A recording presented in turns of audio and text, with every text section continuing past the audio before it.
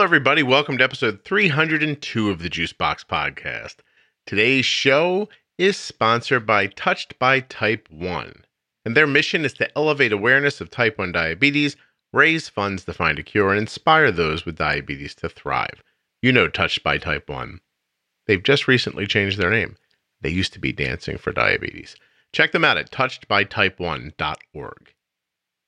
And if you're in the market for a blood glucose meter, I mean a really great blood glucose meter, head over to contournext1.com. See if you're eligible for an absolutely free meter by clicking that button right at the top of the screen. And to get Arden's Dexcom G6, and you're going to hear a lot about the Dexcom, and there's a great story at the end of this one. You'll see. I don't want to spill the beans, but if you want to get a Dexcom G6 continuous glucose monitor, find out more about it, definitely head over to dexcom.com/juicebox. There are links to all of the sponsors right there in the show notes of your podcast player, or of course you can find them at juiceboxpodcast.com. So much happened in this episode that I don't even know how to bundle it up in a little descriptive nugget for you. I'm sorry. Just know that Stacy's going to come on and talk about her daughter's diabetes. At some point, we're going to talk about looping, some algorithm-based pumping. We're going to talk about a crazy almost emergency that Stacy's daughter had. An epiphany. It's hard to, my notes here are just, I don't know how to make sense of them. Here's what I would tell you. I'd listen to the show if I was you. I would listen to the whole thing straight through. And I think you're going to enjoy it. And like I said, the story at the end is bananas. I'm going to call this one. Am I going to call this one Hulk Hogan's Dragon?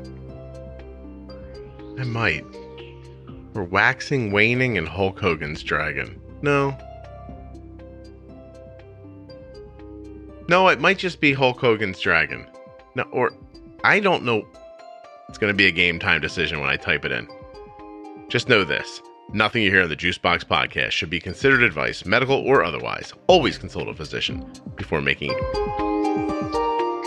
any changes to your healthcare plan or becoming bold with insulin. And a little tag here, let me say this. This will be one of a couple of episodes coming up in short order where I start talking about looping a little bit. I want you to remember that this one and the next one, for certain, I was nowhere near where I am now with algorithm-based pumping. So you're going to hear me still figuring things out and saying things that are a little, seems like I'm confused and I'm still getting to it, which I was when this happened. And I want you to hear the build from the last two looping episodes through this one and the next one you're going to hear. I want you to hear the whole thing, how it went for me. Also know that there's another version of the app that we're using now that we weren't using then. So there are going to be some sort of issues that you hear me talk through that kind of don't exist to that degree anymore. And spoilers, even though I'm going to sound completely confused, not so much in this episode as I'm going to sound in the next looping episode that you hear, but it all works out. Things are going really well.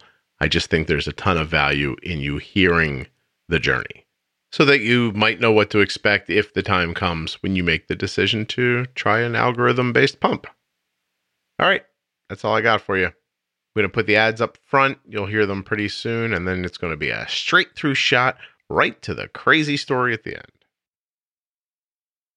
I'm Stacy Dillon, and I'm a mom of three, and I have a type 1 diabetic named Riley, who's 14, and we randomly, finally, wholeheartedly bumped into the Juicebox Podcast, and now we're forever believers. Oh, well, that's excellent. How long ago was Riley diagnosed?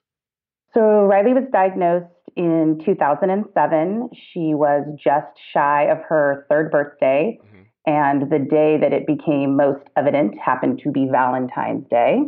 So she was diagnosed on the 15th, but the 14th was a really traumatic, hard day. So is that of 2005? 2007. 7.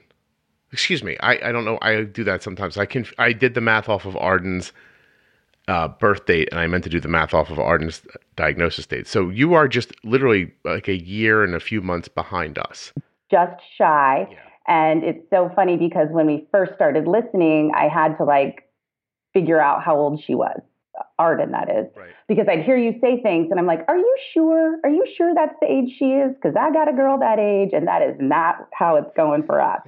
So, and then it's just been interesting. I know by the time this goes up, it will be a different time, but the stuff that I've been currently listening to, I'm definitely seeing changes in your day to day with Arden that are where we were before. So it's just kind of interesting, the age and the body and how all that stuff works. Yeah, no kidding. There's a year in there where things make a giant shift. So that's so interesting. So you're listening behind a little bit, like you're finding the podcast and you're kind of, I guess, catching up. And on top of that, I record fairly far out into the future. Exactly. Right. So I'm talking about something that's happening and it maybe happened in January. You're not listening to it till June. Right. And in that short gap of time, Arden went from 13, a little kid, to 14, not a little kid, and everything kind of shifts so quickly. Well, what I'm so excited about, and from the minute that we listened, which we'll probably get into, but we had a serious major life transformation, which happened with the change of the way we were handling diabetes. And as we were sort of going through that stuff, I'm excited to see okay, what's going on with them? How are they doing it? Because it has been so close to us. And when we had just recently a couple of, we were on the path, and we had a couple of hitch ups, and I was like, okay, that's it. I need to talk to Scott. And instead of trying to connect with him offline, I want to do it on the podcast so that we can potentially help other teens, because I think a lot of the information that you give is great, but how does it work in each and individual person's sort of makeup in life? And because our life is, kind of the same equation, it's interesting to see how you might give advice, pretty close to the range of the same kind of kid, girl, tween, teen, body changing, all that kind of stuff. And of course, Stacey, nothing you hear on the Juicebox podcast is advice, but I will discuss with you what I would do in that situation, and then you can do whatever you want from there. That's one of our funniest things around the house. We're often quoting that. We'll be saying something, and then everyone will stop and we'll say, but of course, this is not advice. Please consult your physician. Well, what's funny, anyone who's ever spoken to me privately will know that I start the phone call off by saying, hi, I'm happy to talk to you. Just please understand that, I'm not an entity. I'm not a company. I'm a person. I'm not a doctor. If I say anything on this phone call when I'm describing how my daughter's care goes, and you decide to put that into your life and you or your kid dies, it's not my problem, and don't call me back. And so it's a much nicer disclaimer on the podcast.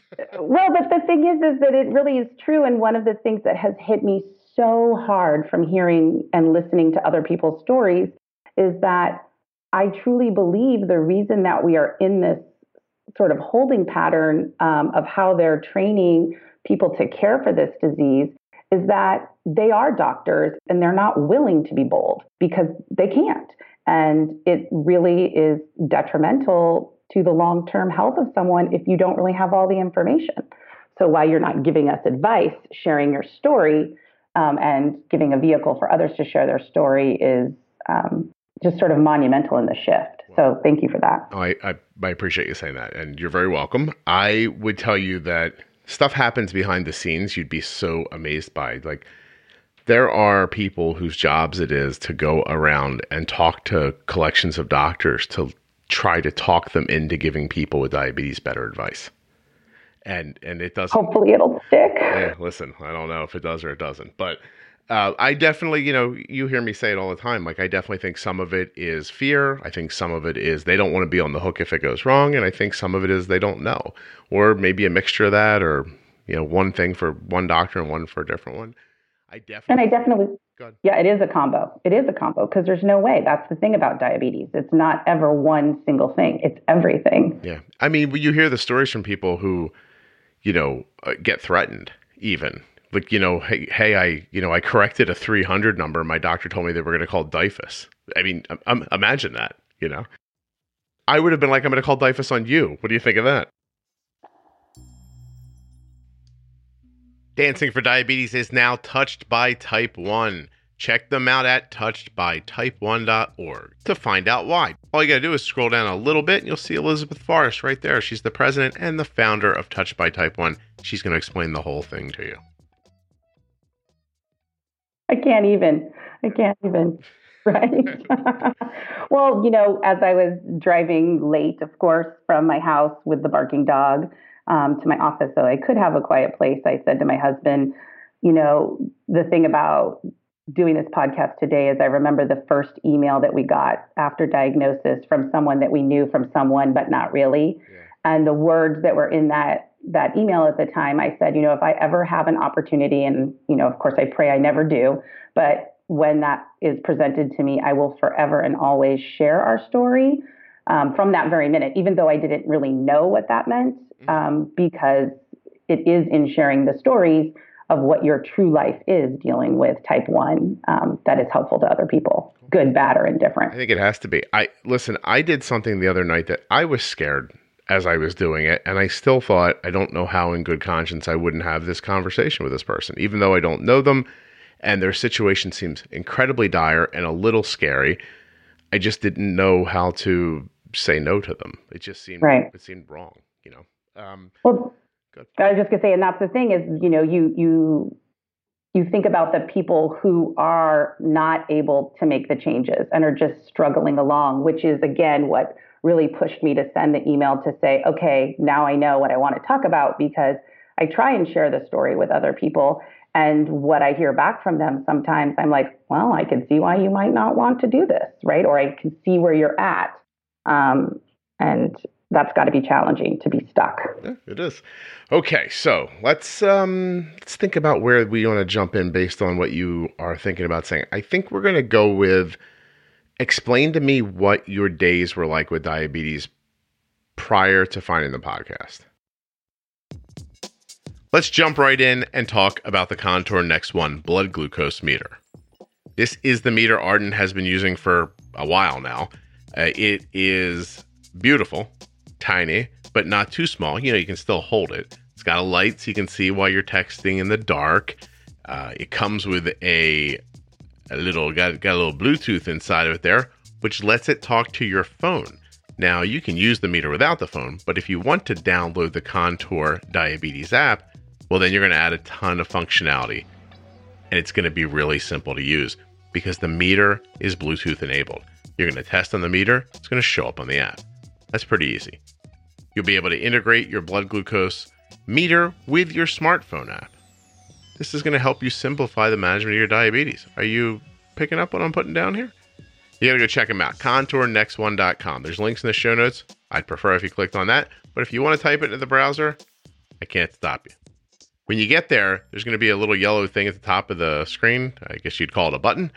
It says get a free Contour Next One meter, but there's like a little mark next to it, which I think means not everybody's eligible.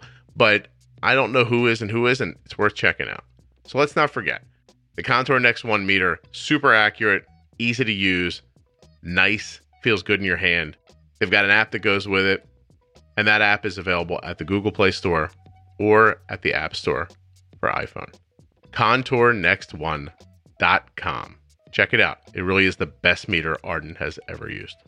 And while we're talking about the best blood glucose meter Arden's ever used, might as well tell you about the greatest continuous glucose monitor on the face of this here planet. That's the Dexcom G6 continuous glucose monitor. This one's easy. Dexcom.com/juicebox. There's links in the show notes, but any way you get there, just get there.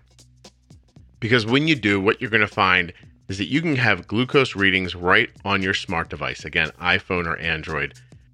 Not only that, but the Dexcom G6 CGM is FDA permitted to make diabetes treatment decisions without a conformational finger stick or calibration. Right? There's like a little thing here that says, if your glucose alerts and readings from the G6 do not match the... You'll read it when you get there. There's a whole bunch going on. Okay? Customizable alerts and alarms. That means find out when your blood sugar is rising and falling. You'll actually be able to see how fast it's moving and in what direction. This is invaluable information to make decisions about your insulin. If you don't think that's true, wait till you hear the story at the end of this episode. Okay, what else? The Dexcom is the only provider of CGM systems that's indicated for children ages 2 years or older, and you can share your data with up to 10 followers. Really think about what that means for a second. You, as an adult living with type 1, or your child, as a younger person, can be wearing the Dexcom G6 CGM. That information from the Dexcom can go into your smartphone, up to the internet world, and come back down to 10 people, up to 10 people of your choosing. Those are people who love you, who can see the direction and speed and level of your blood sugar. I don't know what you're doing still listening. You should already be at dexcom.com/juicebox, but you're probably torn, right? You're like, Scott said there's a big story at the end, but I want to get a Dexcom, and I'm going to grab a Contour X1 meter. There's a lot of... I know what you're thinking. How do you decide? Let's get back to the show now and cruise right through to the end. Uninterrupted.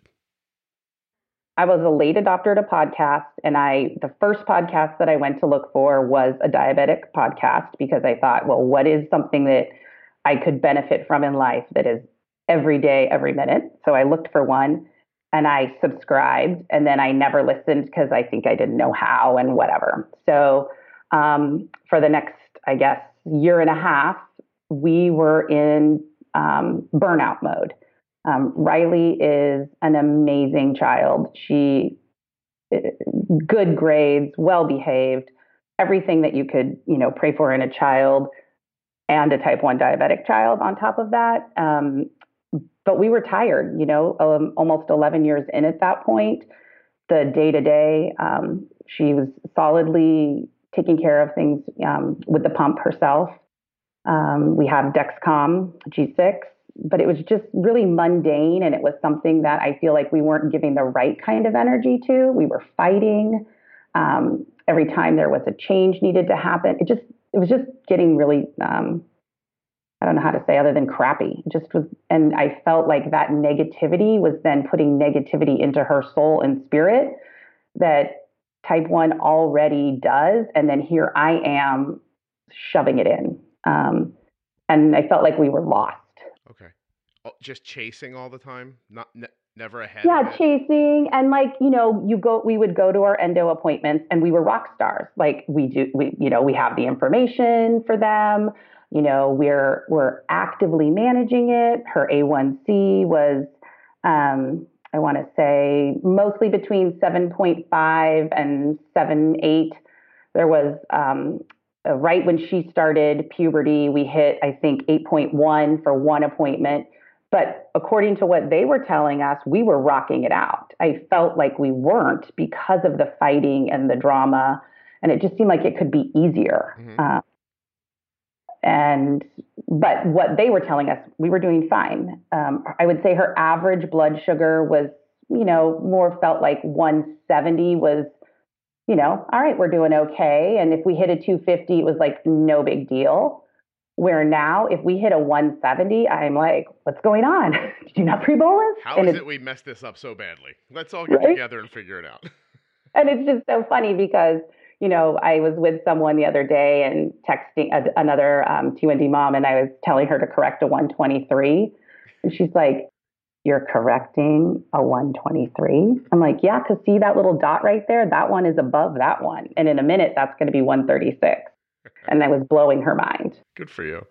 That's excellent. I love that you guys are all sort of doing your own version of the podcast out in the real world when you're talking to other people. It's really cool. Oh, and of course I mess it all up. And like for the longest time, I was listening to one of the podcasts and I was like, what are they even talking about? And it was injections, but the MDI, like I didn't even know what that was. Right. I'm like, there's so much diabetic stuff that we don't pay attention to it in that way. And I think that's one of the things that the podcast has also brought is that the community of hearing other people's stories has been really what's helped us too. That's excellent. Actually, you just made me think of something. So I am right now building a running list of definitions that Jenny and I are going to go over on the podcast. I just love her. You guys are such a good frickin' frack back and forth of, she's able to keep it medical yet easy to understand. And it's just, I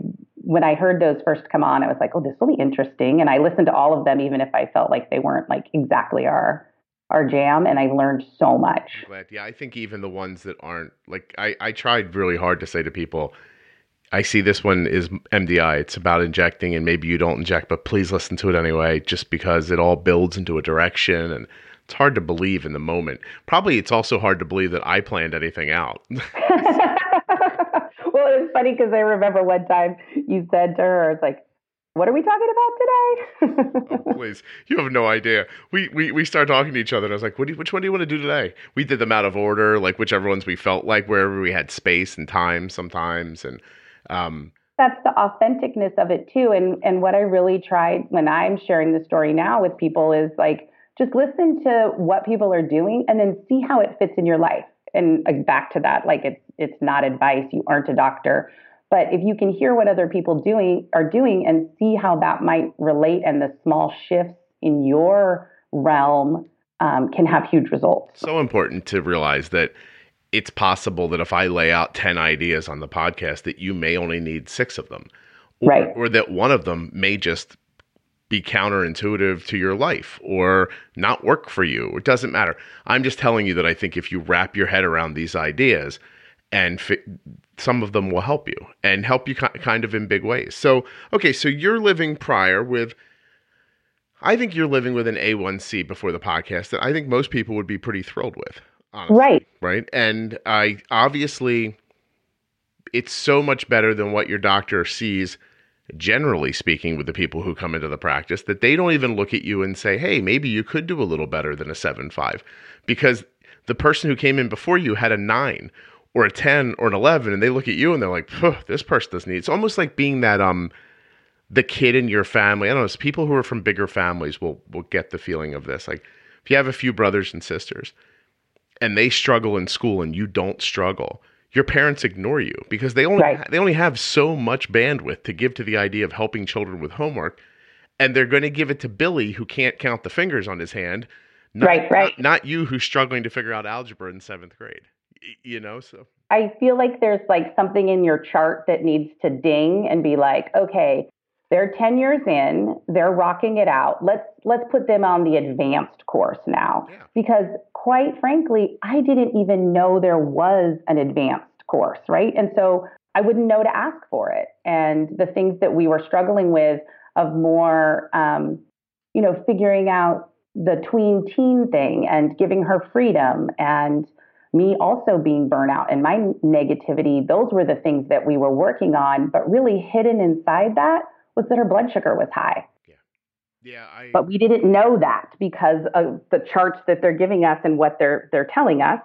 She was good. I'm going to reference Facebook twice during our conversation today. One, and just very vague, generally speaking, I'm not going to point too focused at something, but I saw a thread the other day where a mother said, I don't care if my kid's blood sugar's high. They need to be respectful of me. And then a bunch of people jumped in and started agreeing with her that diabetes wasn't an excuse for poor behavior, which I don't think it is. But it's like no one in the thread understood that your brain becomes altered when your blood sugar is 300. Right. That you're not having reasonable reactions to things. That you're not in control of what you're saying, even though most of you seems completely reasonable, and there's still pressures and implications that are coming from that high blood sugar that are changing your reactions to things.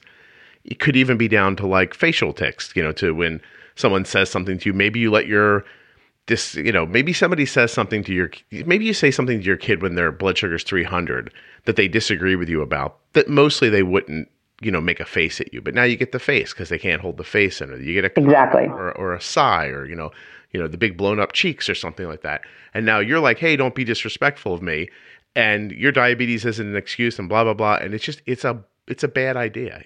And then we're 20 minutes in a battle, and I'm screaming at the top of my lungs, and she already has it hard enough, and then with that stuff, we're just piling it on higher and deeper. And not only that anger is probably pushing her blood sugar up, and you could be getting her blood sugar down during that time. But instead, it really is like, for anyone who's married, it really is like when your spouse says something that doesn't matter in the bigger picture, and you can just go past it if you want to. But if you just, there are times when you think, hey, you know what?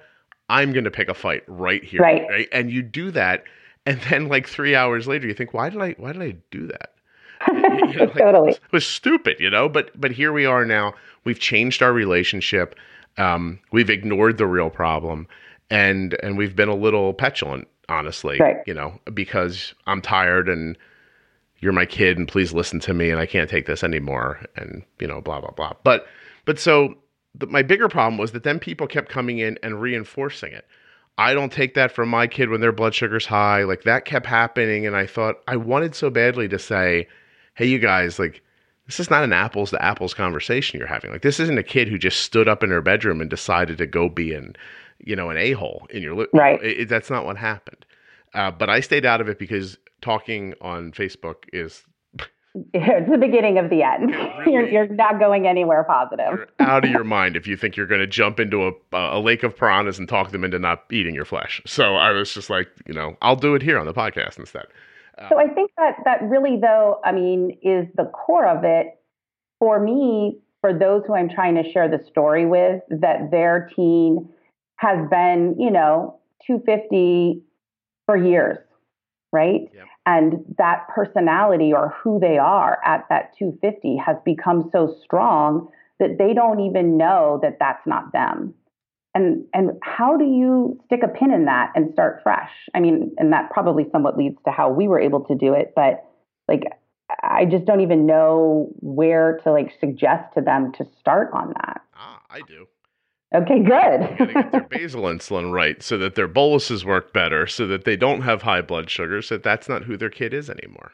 But more so when, you're talking about a 16-year-old, do you go in the night and you go in and you mess with their settings and you just do it to them? Like, how do you physically do that? I see. So what happens when the kid's sort of autonomous, has an opinion in their brain that they're 35 and they don't need to listen to you anymore? And they've been 250 forever, so they're already forever. Right. Yeah. So they're borderline serial killers, and now you're going to go try to talk them out of stabbing somebody. Right. Right. And how do you not get stabbed in that conversation? And then there's two things on that make me think of actual. I talk to you in my car when I'm driving along, or your other podcast folks, and I'm like, oh, no, or oh, good for you. And it's been like that from the beginning. So my kids make fun of me because they're like, who are you talking to? I'm like, I'm talking to Scott. We're working some stuff out here. But I remember there was a woman and her son had been diagnosed 10 months prior. And it was I think the second one that I listened to. Mm-hmm. And I just kept saying to her, you don't know. I don't know. You don't know. Wait until you're 10 years in. And literally something hit me. And I was like, wait, what? I don't know. It just opened up. And I was like, you know what? I need to listen to her because she's coming at this with a fresh set of eyes. Yeah. And that was a huge wake up call to me that, why was I getting so upset? And, if someone out there is listening right now that's in the space with a teen that's been high, that maybe they can just take a step back from it and look at it from a different direction. You can get stuck in a rut. And I'll tell you, it happens to me too in my life.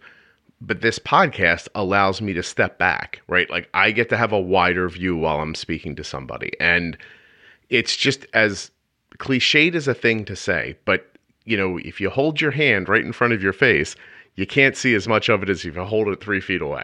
And exactly. Sometimes you get so super focused on what's right in front of your nose that you lose sight of the big picture. My kid's yelling at me.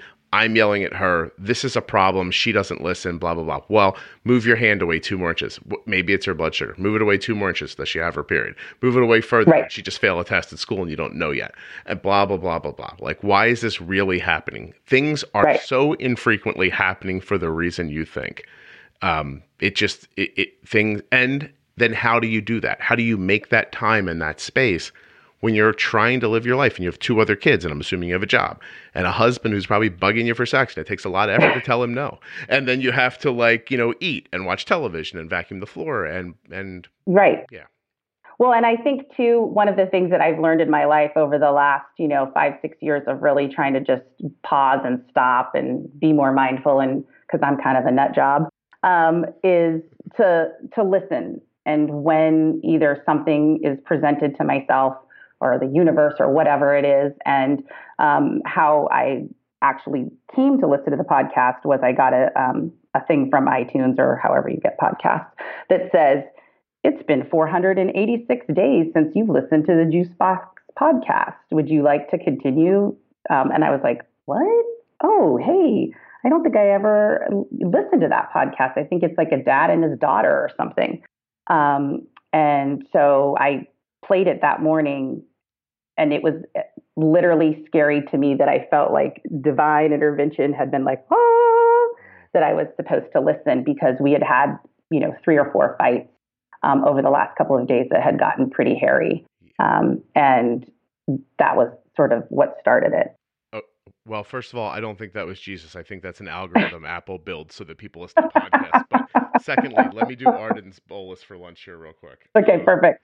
Are you hungry? So Arden did standardized testing this morning and then ended up and said, I have to run down and get something to eat. I'm so hungry, and they're going to give us a later lunch today.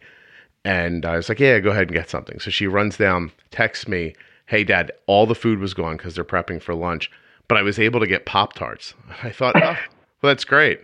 And how do we, what are we going to do? Because she's obviously ravenous. Right. She's not going to stare at the Pop-Tarts for 15 minutes. So I did my sideways best to bolus without pre-bolusing for Pop-Tarts. And we did okay. She went from 90 to 180. But she's 180 now, and she's getting ready to go to lunch. So I'm going to have to make a really aggressive bolus here to try. Because that Pop-Tart still they're sticking to her. Giving you, yeah. It's like, hello. It's been an hour, and Arden's looping right now. So, her basil's been, jacked way up. We put in extra carbs, all that stuff. And it's still just holding her at this 180 line. And now I'm asking her if she's hungry, and she's not answering. I'll try again. She's doing really good with all this, though. I switched her over to try this. Was she excited about it? Oh, you're out of your mind. She's not excited about anything. She's 14. She thinks everything is stupid except her, her friends and her text, for Grey's Anatomy. Her text chains and whatever she's watching on Netflix, and that's all she cares about. She's just like, look, if it's easy, the only thing she has said so far about looping is, why are we doing this? We were so good at it the other way. And I said, no, I know. But I'm trying to see if we can't be really good at this too.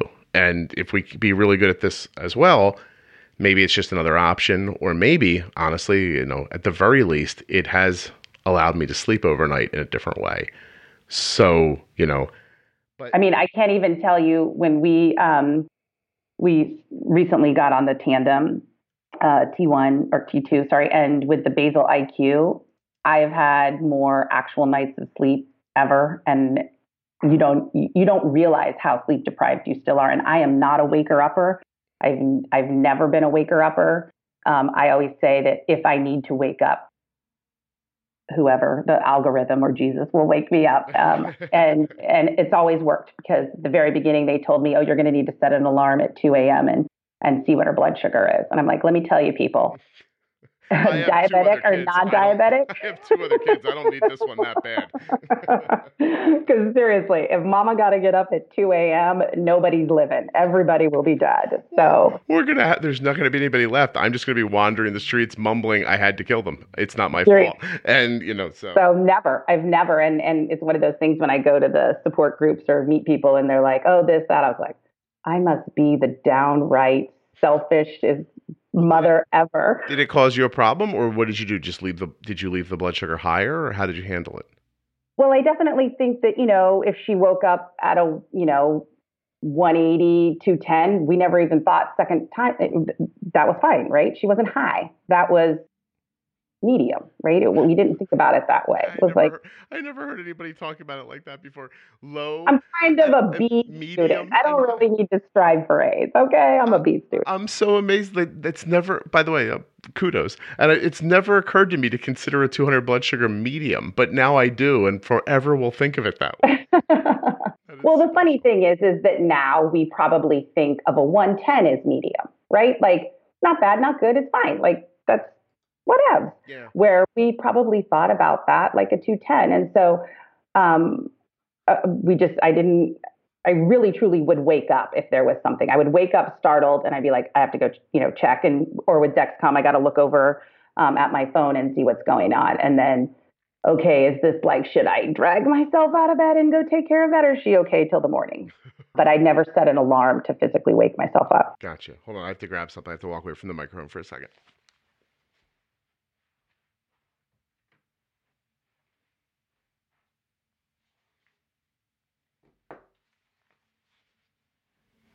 So this is sort of interesting. So everything I've done to try to break the Pop-Tart logjam is working. She's starting to come down now. So I'm pleased about that. I think that the insulin we put in for lunch is going to work great. But I think what happened was because she's off schedule today because of this testing. Yep. The body knows. She sent me a note that said, we're eating now. And then they probably jammed her out in the hallway and sent her right down. So she's walking now probably in the hall. It's noisy and she doesn't recognize that I'm texting. And to what we're going to talk about going forward, she's, okay, are you hungry? Kind of. Thanks. You gotta be kidding me. Bolus. What is that going to mean? Let's think it's probably half of that. I was going to tell her 80. So now I'm going to say, oh, God, 30 for sure. She's definitely going to eat that and that. 40, 50, some of those. All right, I'm going 60 carbs. Oh, I was like, what are you talking about carbs? You don't carb count, but now you are because of the looping. But I didn't. So I'm loopy for looping.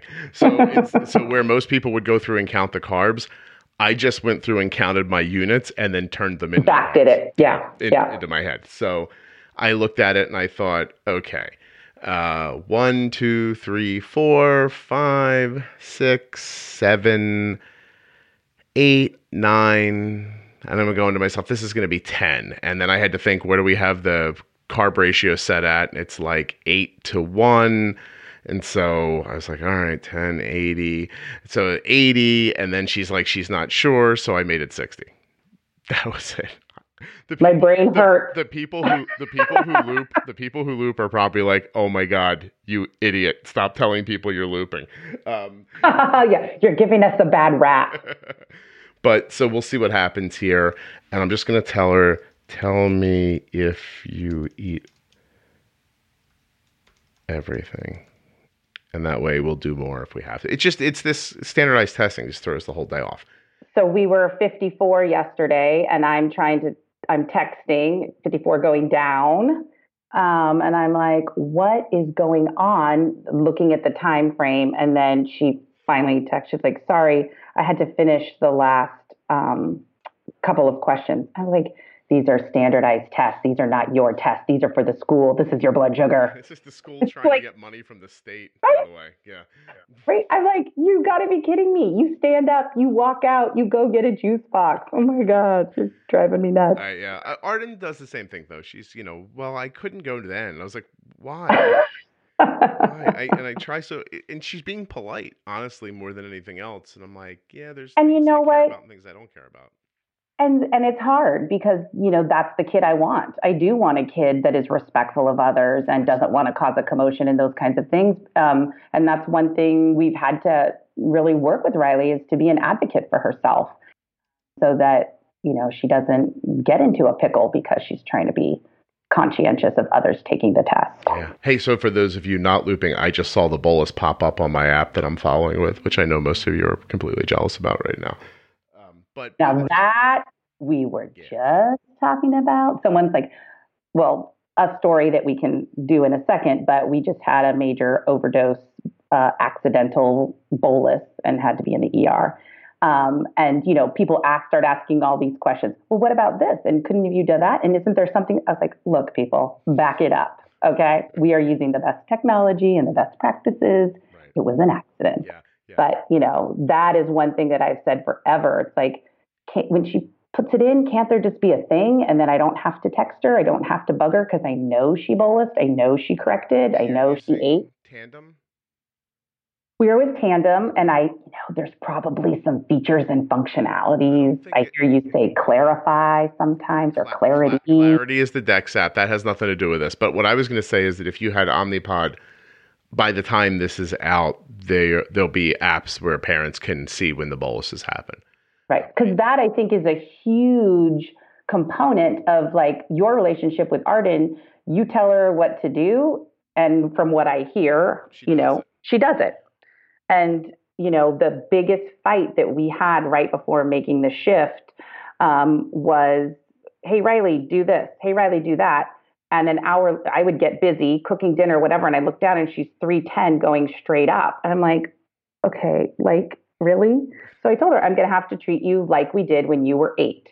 I'm not going to do everything, but when I want to do something and I feel that you are not going to listen to me, I'm coming over to your body, I'm getting your pump, and I'm going to physically push the buttons. Mm-hmm. And if you don't want me in that space, you have to figure it out. Yeah, I like that idea, by the way. And I'm seeing that with the Loop too, because with PDM, with the PDM for Omnipod, I could pick it up and it was separate from her. Right. But now it's, I need your phone. And so if you don't want your phone taken from you for 5 seconds, you'll have to pay attention to what I'm doing so that later I can just say, hey, we're going to do this now and you can do it. And she is picking it up. This morning I asked her to do like a little bolus, like a maintenance bolus with it, which now people are like, wait, I have to maintenance bolus with a DIY? But just trust me. I will have talked about it on the podcast by the time you hear this one, but I think that it's fair to say that these algorithms are going to change people's lives immensely, but it's not going to be what I think some people are expecting, which is, hey, this exists now and I don't have to ever think about my diabetes again. It's not going to be like that. So, right. And I think that is you have to take little bits where you can, right? Like, okay, great. I'll take this. I'll take this. I'll take that. I'll tell you what it's telling me a little bit. And this is the second thing I was going to say, taking from the internet, and maybe throwing shade on somebody without saying it's them or not. And I'm not. You'll get it in a second. I think that, and it'll lead into what we're talking about. Prior to puberty, parents of children who are managing these incredibly flat Dexcom lines and doing an amazing job of it, I know they think that they understand it better than everyone else. And they listen, you do. You have obviously an understanding of the timing of insulin that a lot of people don't have. But there is an aspect of this game that you're not playing yet, and you don't realize it. 100%. So 100%. For your Game of Thrones fans, you were okay and doing well in the war until that girl got that dragon. And then you really didn't have a chance anymore. Okay, so, now there's a dragon. Like, before it was you fighting on the ground with other people with swords. Right now, that's what you're doing. Your kid's 9. You have an incredibly flat line. You figured out how to bolus, like, cereal, which I know how to do. And trust me, it's exciting when you do it. Right. And all that stuff. But then all of a sudden, the cereal comes back, and it's got a World Wrestling Federation wrestler. It's got Hulk Hogan with it. Now it's the cereal and Hulk Hogan has a dragon. And you were just like, I knew how to take care of the cereal. And so these people would have no perspective on that. But I really wish sometimes they would just listen when someone else says, look, it's going to get more difficult. Because then they say, oh, no, it won't. I know what I'm doing. And they do. They're so good at it. Like, amazing. That's like the parents that you tell to sleep when they're pregnant, like, sleep all you can now. Okay. And then after, you're like, why didn't I sleep before? I could have slept that entire 9 months away. It would have been a good idea.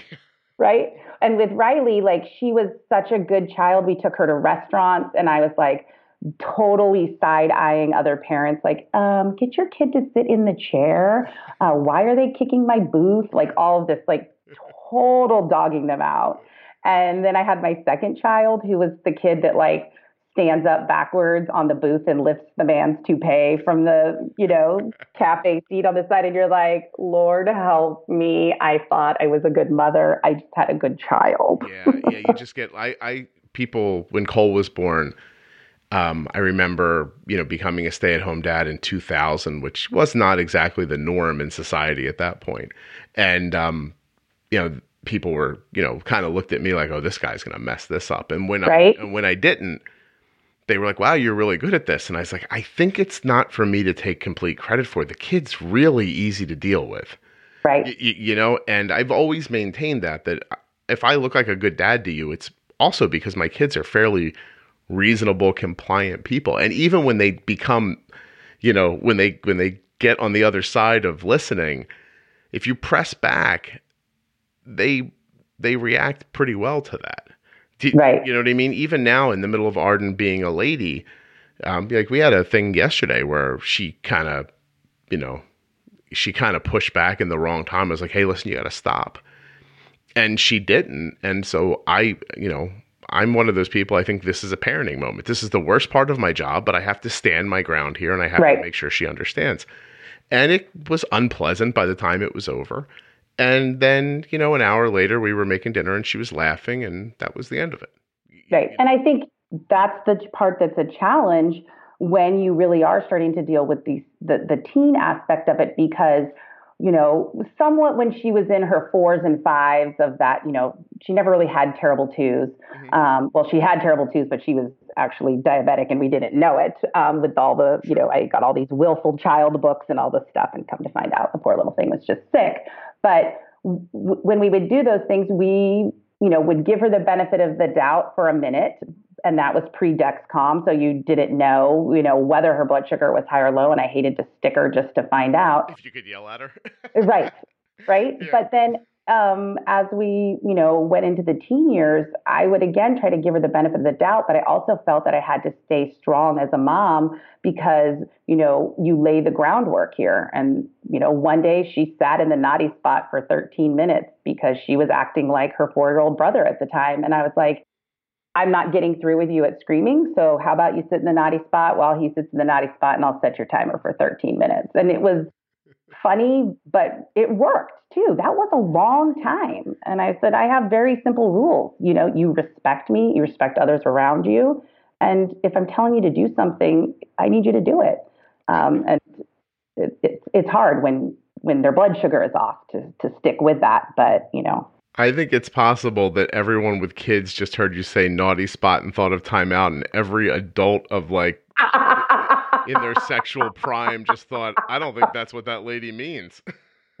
Well, I would go to the parenting classes and they would do this thing of timeout and this. I was like, dude, that's not working for me. And so yes, we call it the naughty spot, and that is a different place. I think my wife would not have thought of timeout if you would have said, hey, sit in the naughty spot. So anyway, we want to get to something I know we are hitting tangible things as we're going along, but so you had a genuine question. You said that, that Riley, when she's not in the mood to kind of I don't know what you mean. When she's not in the mood to listen or to care. For us, we were in that place where she wasn't in the mood. She didn't care, whatever. And we had a bit of a hard change. So I had discovered your podcast about 3 weeks before Halloween. And can we hold on one second, Scott. I need it somewhere else because it's making the podcast make a noise. Can you hide it in your office? Thank you. Someone just brought me my phone that I had hid in the other room. Sorry. I'm going to do something nice. Are you in charge there? Is it your company? No, I work at an amazing co-working space. Okay. I was member number 1, so I have a little bit of clout, but So I just thought somebody was trying to get brownie points for you, and they probably just walked out thinking, "Oh, I messed up." But no, it's all good. So let's see what we're saying. So we, I started listening to your podcast about 3 weeks before Halloween. Mm-hmm. And I was super excited because, there was all these fresh ideas. And so I kept saying, the guy on the podcast says, which I think someone in one of the podcasts even said that. And so we started talking about it around the house as this concept. And I got a lot of eye rolls. And my husband was like, "What are you talking about?" I'm like, "Well, you're on a need to know basis. Once we figure it out, we'll share it with you. So run along." And we just kind of were floating these ideas. But then sadly, on November 8th, my parents were involved in a big wildfire that we had in here in California, the Camp Fire. And my mom, my grandparents, and my uncle all lost their houses. Oh my gosh, I'm And sorry. it was, a pretty, stick a stake in it, traumatic day. Um, and the next day, we went to go get our new pump and get trained on it and get it up and running. Um, are you getting the helicopter sound all of a sudden? Nope, you're good. Okay, good. And we also had just gotten the G6 in the mail. So it was one of those days where it was like a whole bunch of stuff was happening. We didn't really know what was happening with their houses at the time. And where we get our diabetic care is a couple of towns over on a freeway with traffic. And for some reason, I made an appointment at 9:30 in the morning. So we're literally no sleep. I hadn't slept the night before. We're jamming over there. We're in stopped traffic. And it was as if we weren't really driving and we were floating. And we had this conversation where she basically said, "You're constantly disappointed in me and everything I do." I'm sorry. And it cut me to the core of like, I am so not disappointed in you. I'm disappointed in the diabetes and when we do stuff and it doesn't work. And I'm frustrated and I'm tired, but never for a second am I disappointed in you. Um, and it was one of those moments where I feel so blessed and sad that it had to take all of these other crappy things to put it there, but we were able to have a connection where we made a choice that we were going to take everything that we knew about caring for type 1 diabetes and throw it out the window. Yeah. And we were going to arrive to that appointment with a diabetic educator 100% fresh, and we were going to go about it a new way. And I wouldn't want anyone else to have to go through what we did to have to be in that space. But what I really want to do is like figure out a way for people who are trapped to put a pin in it and start fresh. Because that is what absolutely changed everything, is just starting fresh, of saying, okay, the guy on the podcast has been saying these things. We now have two new technologies. Let's agree to not be mad at each other. Let's throw away that history of the fighting and whatnot and go from here. Yeah, you just have to communicate, honestly. It sounds so simple, but if any relationship, any personal relationship you're in is about communication and about understanding how the other person feels. Like, look, you were coming at something in a completely earnest way, and still she found it like attacking. Totally. And you didn't mean that at all, because she has a relationship with her diabetes that you can't understand. And I have been told that many a times, this is not your disease. And it's something that sometimes I have to be reminded of, because when I started caring for her, it had to be my disease. She wasn't able to take care of herself. And as she wants the freedom and the flexibility. And that's the thing, that's a little different, like I always joke with her, I'll be like, well, Arden would do what Scott asked her to do. Can you just do it? I don't care. I don't know who Arden is, and I don't care. And you got to shut up, lady. So. Yeah. So she's been pretty much handling things on a day-to-day basis since she started in 6th grade. We moved to a new community, and she started middle school. And I had, we call it Dexter. Dexter was, giving me some data and that kind of things. But for the most part, she started taking care of everything in 6th grade. And when she needs help, she'll ask. But most of the time, she's taking care of it. And then I think what happened was she started really hitting the puberty, and things went amiss. And then the eye rolls and the back talk and all of that got all convoluted together. And the medium to high blood sugars really, started pushing on it. Yeah. 2 weeks after we made the change, she came to me and had a very serious look on her face. I was like, what's going on? And she goes, you know what? I just wanted to thank you, because I hadn't realized how sick or unwell I was feeling in the 200s. it just seemed like that's what it was. And now that I've broken out of that area and am more strongly in the 90s and the lower 100s, I realized I didn't feel well there, but I didn't know. I'll tell her I'm really glad for her. That's amazing, and it's amazing that she had the wherewithal and to come to you and tell you without it being adversarial or like, she very easily could have thought, oh, that woman was right, I can't let her know that, Right. right, and she didn't feel that way. She just came and told you. I said to Arden very recently that there's just going to be things that affect how you feel sometimes, and isn't it funny? It's such a hard discussion to have because I think that I'm going to sound like I don't know what I'm going to sound like. I'm going to sound like I was born in the 70s for a second, right? I think that every woman I've ever met who isn't currently premenstrual or having their period understands how horrible it is to have their period, to be premenstrual. I just wouldn't suggest that during those times that you would suggest to them that they're having a reaction that isn't the reaction they mean to be having. Right. And so when there are quite literally maybe 2 weeks of the month where it's not good for your personal health to go up to your daughter and tell her, hey, you may be having a reaction right now that's not, your real reaction, you have to find this sort of perfect moment for it to come up. And I think what we've tried to do in that area is that I think, because my husband, when we first started dating, he started tracking my cycle. So when we went to have kids, he had like all these data points that I was like, why do you have this information? He's trying to keep himself safe. That's why. I just had to have a little bit of data. He's a lawyer, so there's a black and a white. And so he's very much like, yes, so you have your cycle is this long and you have this and you skipped this month. I was like, I don't even know what you're talking about. But it has been sort of the thing that we try to do now. Riley's also very tied to the moon, which I was like, I don't know what this is.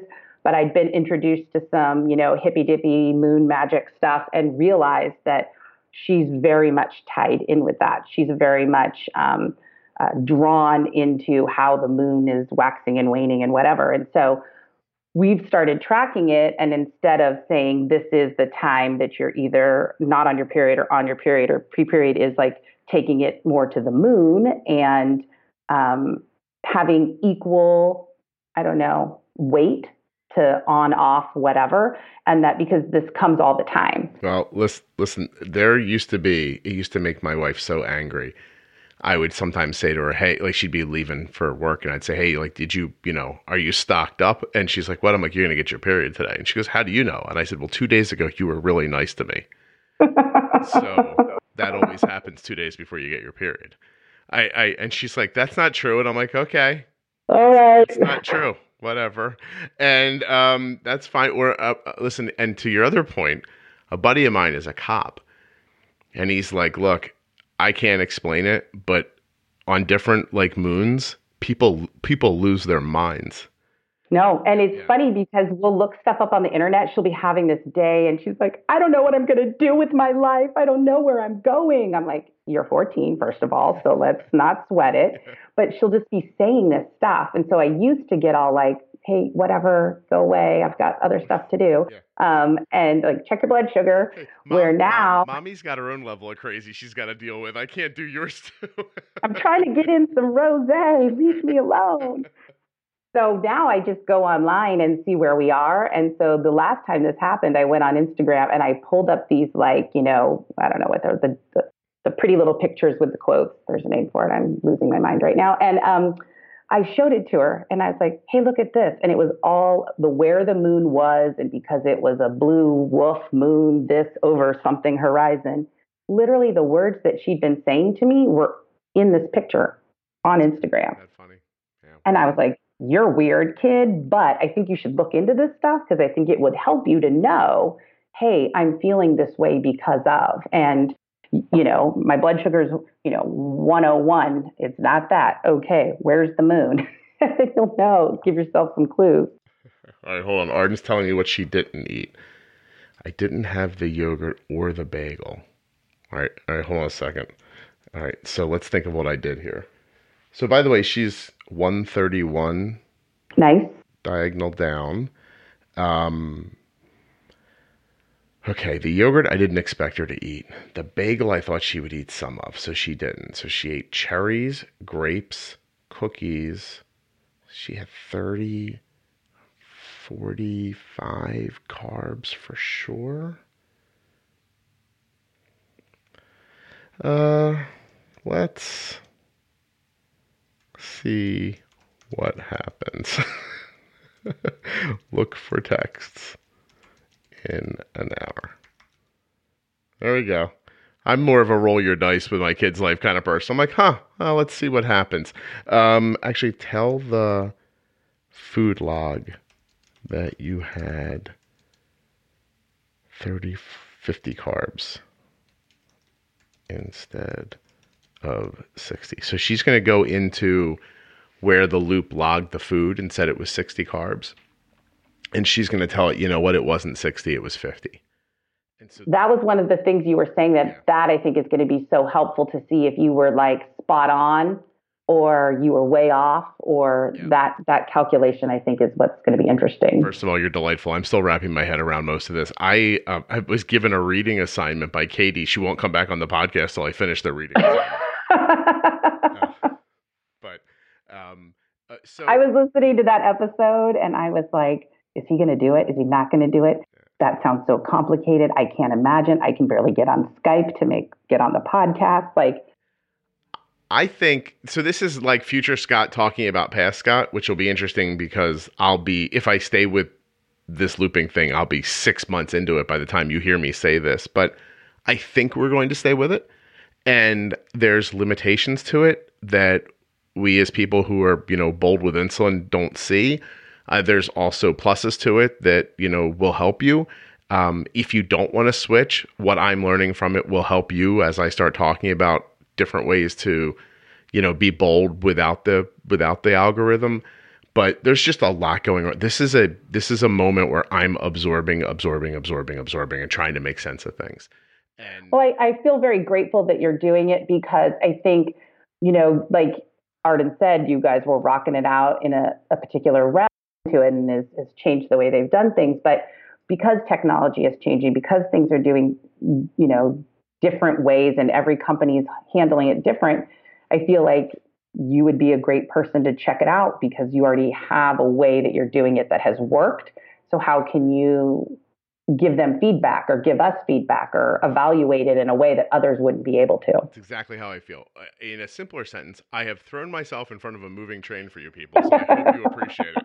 Because my kids... And poor Arden is the test rat that has to live with your madness while you're becoming the mad scientist. People look at me now in the house and they go, what should we do here? And I'm like, I don't know. Give me a second. And I'm standing there like, rubbing my temples going, It's, but I'm getting it. Like, so I think that the people who loop now, are obviously more technically based people because they were willing to leap into this, right? When it was nothing. And even when I talk to some of them, it's interesting. They're like, no, these directions are very simple. And I said, they're simple for you.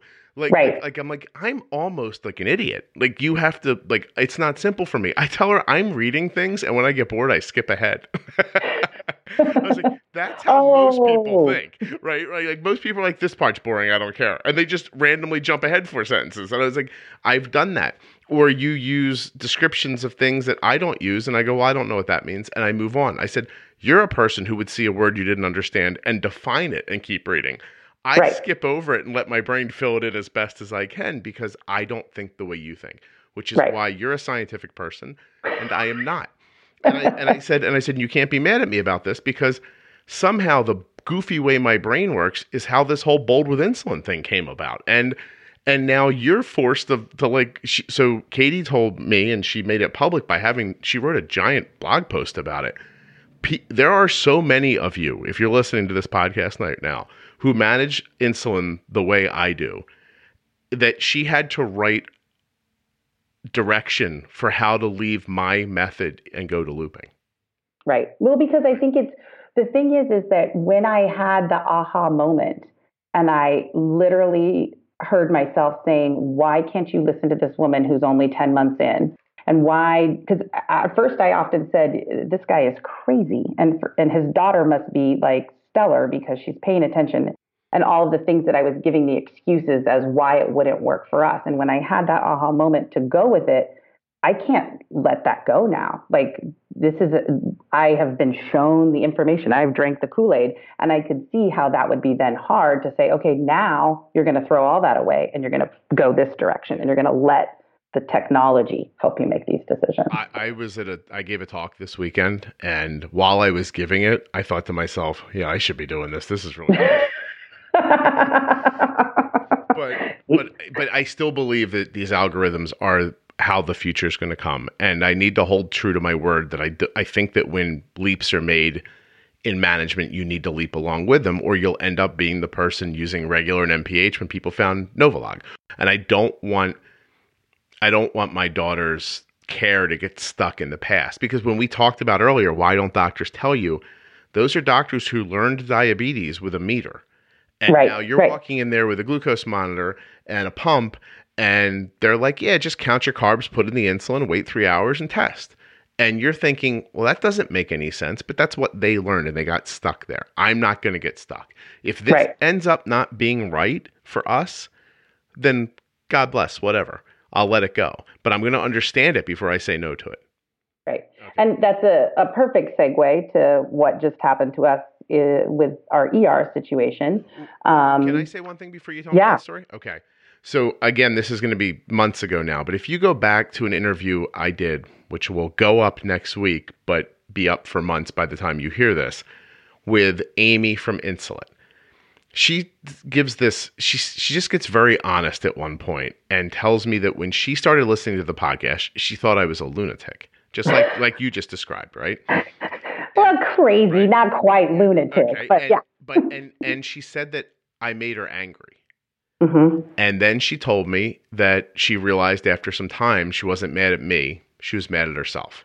100%. Right. And I thought, that's so amazing. And it's nice to hear for her that she made the leap. It makes me sad that my wife will never make the same admission, but that's fine.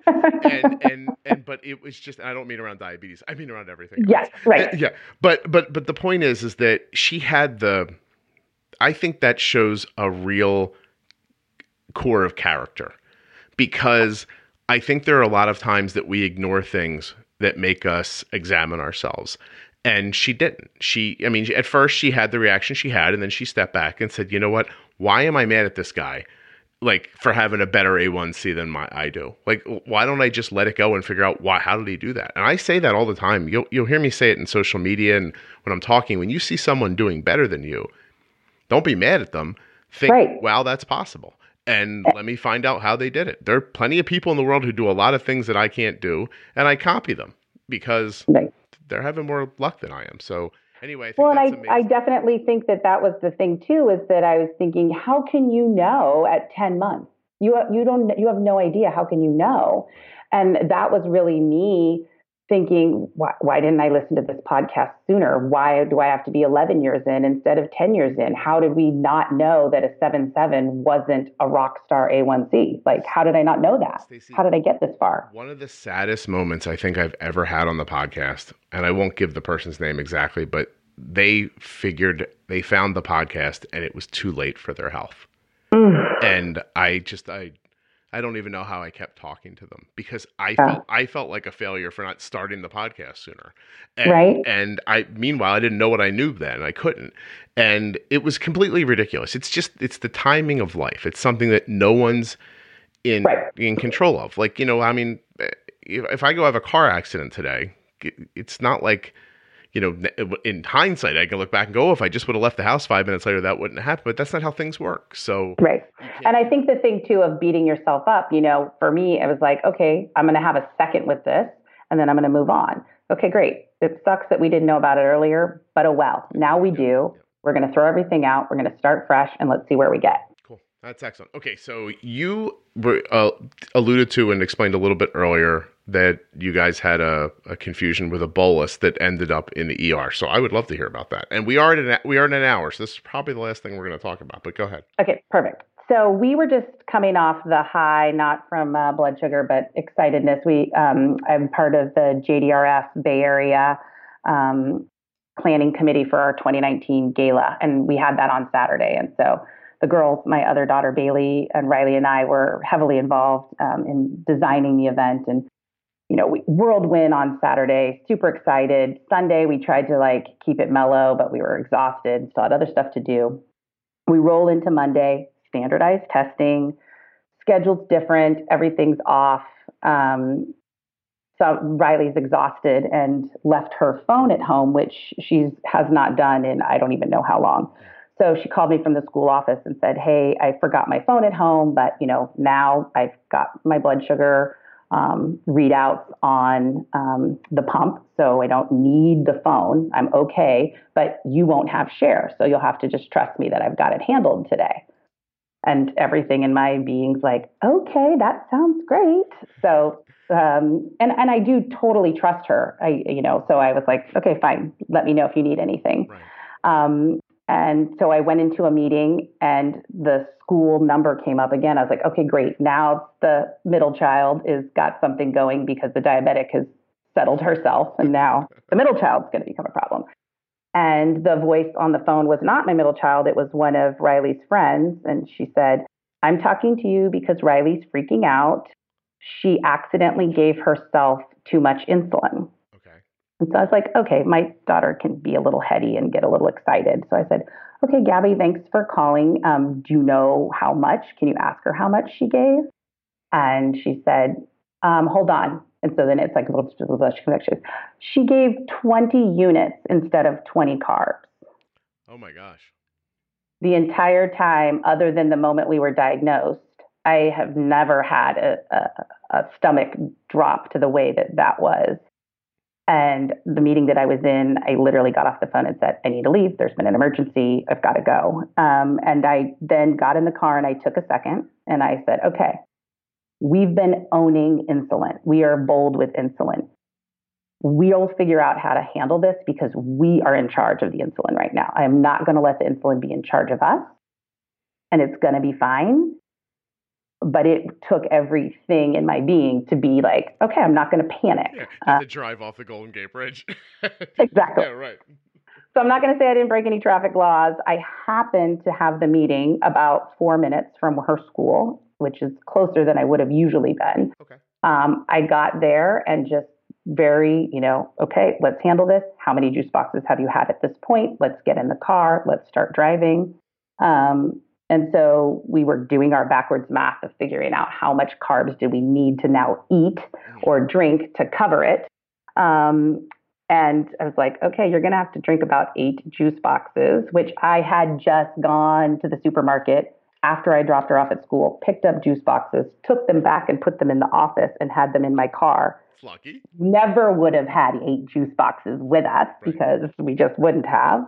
So that was the universe prepping us for the emergency. And the thing that I was worried is that she's going to start to feel sick to her stomach drinking this much. So I was trying to go through, what do we do? How do we do it? And in the end, we ended up turning into the emergency parking lot at a 43 double arrows down, which was the scariest that I've ever, felt in that situation. But I kept just telling myself, we're very close to covering this. We're very close. I just need the juice boxes to kick in. The last one is just getting in there. The insulin's ahead of it, running through all of the sort of things that you're talking about. But backwards. Yeah. But backwards, yeah, right? And just, and the backwards thing, one of the things you'd explained about, when Arden's playing sports and you're like, should I give? Should I not? What should I do? And just thinking about the concept of, I'll give, and if I'm off, we'll drink the juice box, owning the insulin versus letting it own you. And I just kept trying to repeat that into my head to get us through the emergency part of it. And then once we were in the emergency room and finally back with the doctors after I had to jump the line and scare a lady that was trying to get a cast on her leg because she was broken and, all this stuff. "You're fine, move." Yeah. Yeah. Later, I went out and found her and apologized. And she's like, "Well, my foot was already broken. Another 10 minutes wasn't going to do me anything, but you were coming in hot. So I figured we would let you do what you needed to do."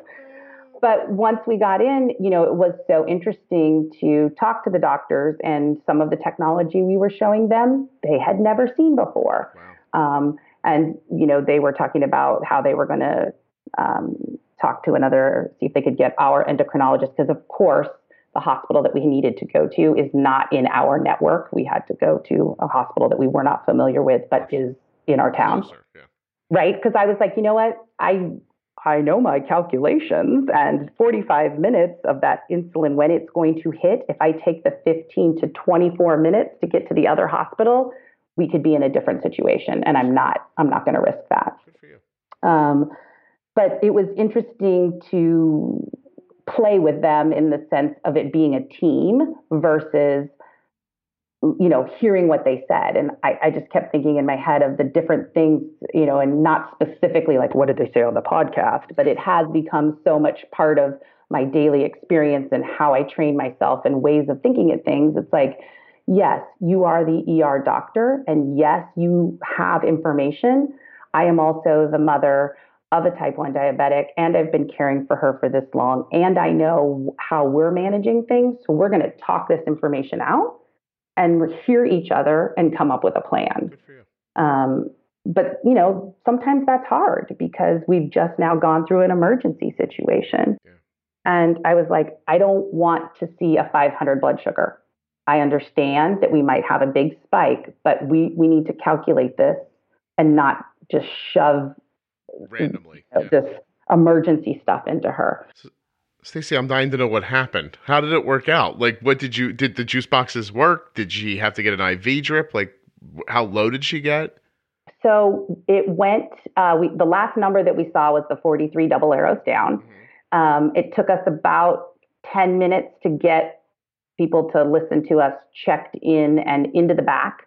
By then, she was no longer, and during that whole time of the 10 minutes, it was just LOW, double arrows down. So I don't know. So I have a couple questions. Did you test with a finger stick during that? And did you shut her basal off?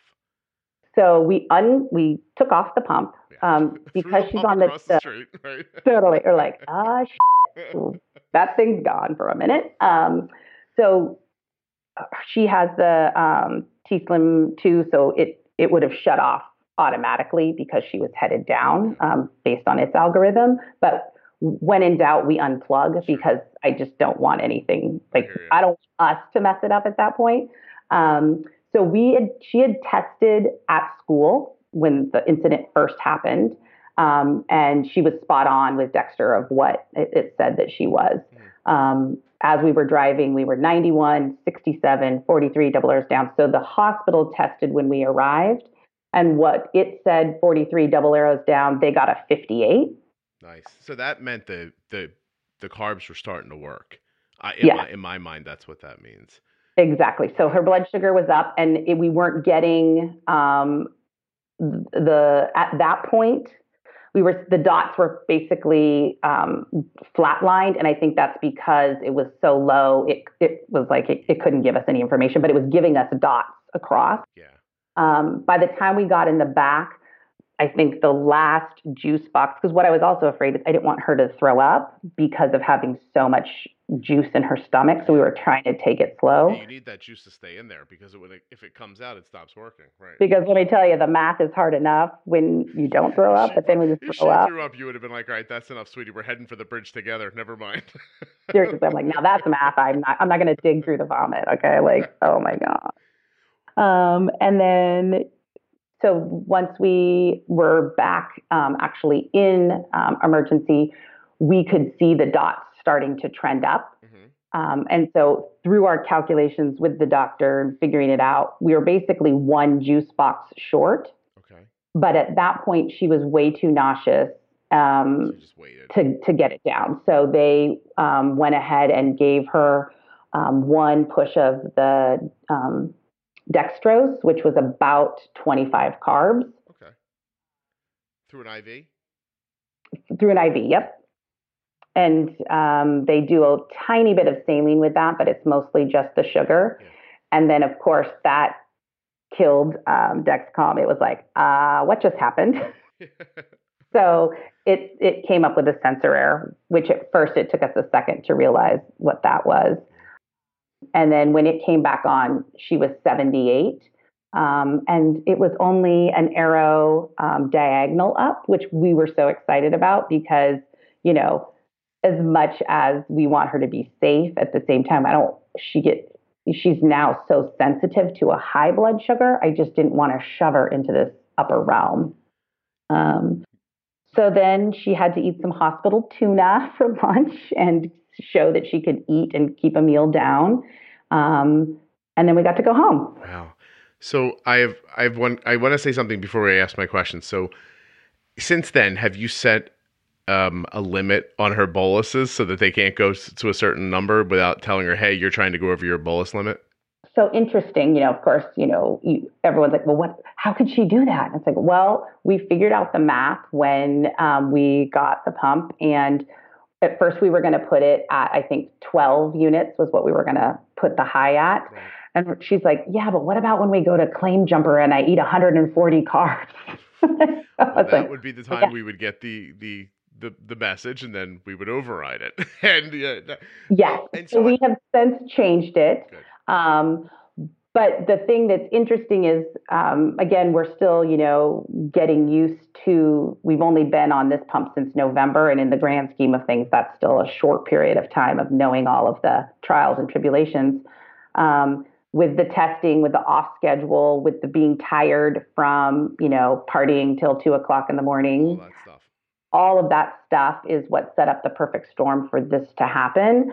And I just keep looking at it of being the example to share with other people so everyone can now drop their bolus thing down. And I think also it was a great wake-up call for Riley just to remember that this is a fragile situation. Yeah. And all of her friends have always rallied around her, but, they don't really, they're newer friends because we've only lived in this community 3 years. Mm-hmm. And so they've never, really seen an emergency situation. Not that we've never had a low situation like this. But they really rallied around her and were supportive and, tried to be good friends. And, one of the friends, when she started to get really heady and freaking out, said, stop. Tell me what to do. Like, I'm here to help you. So stop getting upset, but I don't know what to do for you. Yeah. Well, that's really cool. And even because you haven't had an emergency before around these other people doesn't mean, I can think of times when Arden's in a room and there's girls in the house and one of them's downstairs and I look at them and put a juice box in their hand. I'm like, this has to go to Arden right now. Right. And then they leave. They know not to stop, in my son's room and have a discussion about a movie. Like, they know what's going on. These people just didn't know it all. And this girl stepped in and did the right thing. It's really cool. Yeah. And the thing is that, they very much know when, because funny, this specific girl, Riley had just been at her house recently and they'd all been having fun and the mom was having fun and everyone was having fun. And I am like pounding away on the phone because I can just see her blood sugar spiking, double arrows up. And like, she's clearly eaten. And by the time I picked her up, I was being that mom that maybe someone might call CPS on. And, and then the mom felt bad that it was her fault. So they had just been through a different situation with us and, really said, we want to understand more so that we can be better friends. Yeah. And understand the immediacy of it, because there's no other, in a life without diabetes, most things don't happen in a space where it's like now, right now, do it right now, like a timing issue. You know what I mean? And, when should we eat? I don't know, soon. I'm getting hungry. Like, that's how most people talk about dinner. That's what I constantly am telling her when she's with her grandma. They'll be shopping at Kohl's. And, I'm watching her blood sugar go down and I'm like, okay, grandma's excited because they found shorts that fit in 7 colors and they're trying to decide what to buy them. And Riley doesn't want to be disrespectful and say, Gigi, now is when I need to go to the food court, not in 10 minutes, and that's something that, is being an advocate for yourself as a teen when you're taking care of yourself of what you got to do. It's amazing. So, we'll remind everybody that your pumps have safety limits. You can tell it, don't let my bolus go above a certain amount. You can actually do that with your basal too. Don't let my basal rates go up too high.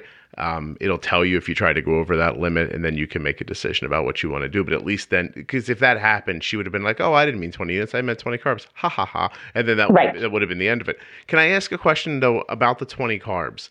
Had she given herself the insulin for 20 carbs like she meant to, how much insulin would that have been? About? So I think her carb ratio is 1 to 6. About, yeah. So she meant to give herself a little over 3 units, and she did 20. Yes. And so on her new touch screen, as you're going in, you punch in carbs or units, which was a finger mistake. Mm-hmm. And then she made the 14-year-old mistake of when it says, is this what you want to give, just blowing through those. Yeah. And here's again the universe of its, kind of watching over. Had she not forgot her phone at home, when she checked her blood sugar, when she finished snack and was going into her next period, she would have looked at her phone to get her blood sugar, but she couldn't look at her phone because it was at home. So she looked at the screen of the pump to see what her blood sugar was, because it's straight away on the pump screen when you look at it. And then she saw insulin on board 19.5. Oh, it's lucky she saw that. Wait, what a minute? It's lucky she saw that. Yeah. Because had she not, and the sad thing is her school is in like one of those cell dead zones areas. Yeah. So there's often little glitches of different things. So it could have been one of those situations where they also had the Wi-Fi on lockdown because they were doing testing and all that kind of stuff. It was a perfect storm. You do have to look sometimes. You just have to look. I tell Arden that sometimes. I'm like, look, I'm not always going to, I'm not going to be involved with you constantly. And we hear between, 120 and 70, I know what's going on. But, just doesn't hurt you to just orient yourself sometimes about what your blood sugar is. Just look down and see what it is and go, okay, it's what it is, and I'm done. And it's good, just to give yourself an idea. They're learning. I mean, obviously she probably took a giant lesson out of this. I think for you, I want to say, and we're getting so far over an hour, but I need to tell you, like, you handled this so incredibly well.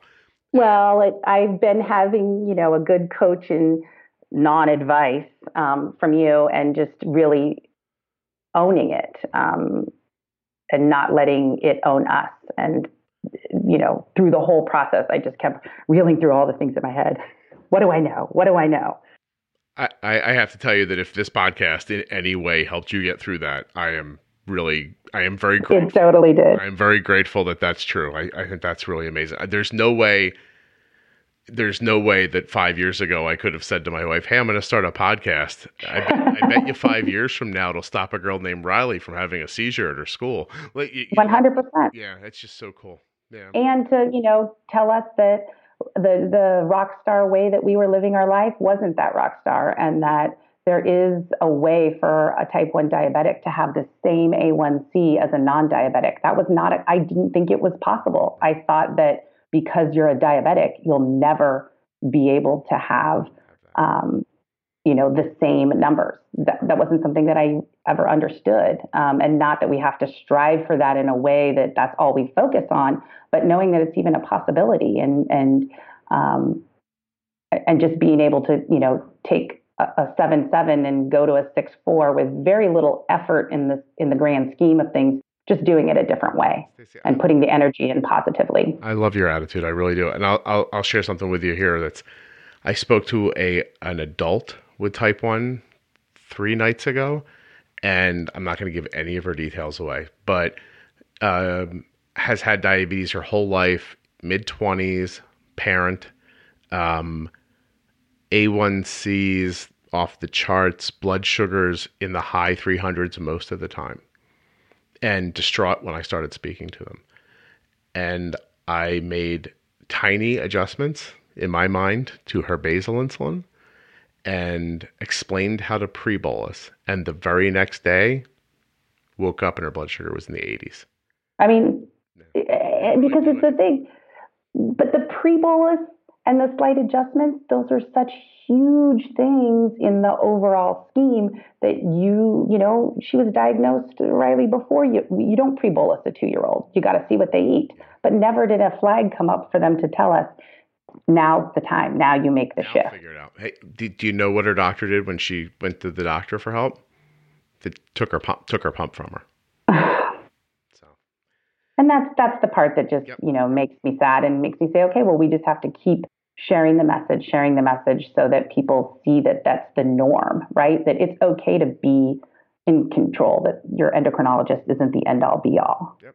Love them, but it's your life. You have to take over. Just even think if at any point during Riley's, incident, if you would have just thrown your hands up in the air and yelled, call 911 and I'll just see what happens. I'll put this in someone else's hands. It would have went terribly.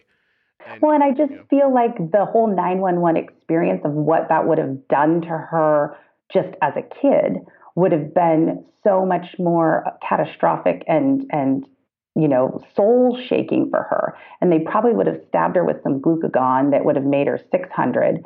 I felt like I was the person that needed to shepherd that and take her there and know what we know and use our best practices, even though it was an emergency situation.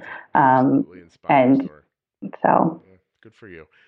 Thank you. I'm going to say goodbye to you, and I'm going to ask you to hold on for 1 second because I want to ask you something that's not recorded. So I really appreciate you coming on and sharing this. You were incredibly open. And thank you. Thank Riley, too, for letting you share her story. And tell her I'm really proud of her. I think that's amazing. Well, thank you. And I hope I do her proud because she was the one who kept saying, have you emailed Scott yet? You need to get on that podcast. Right. you definitely did. I'm already wondering how I can move this up in the schedule.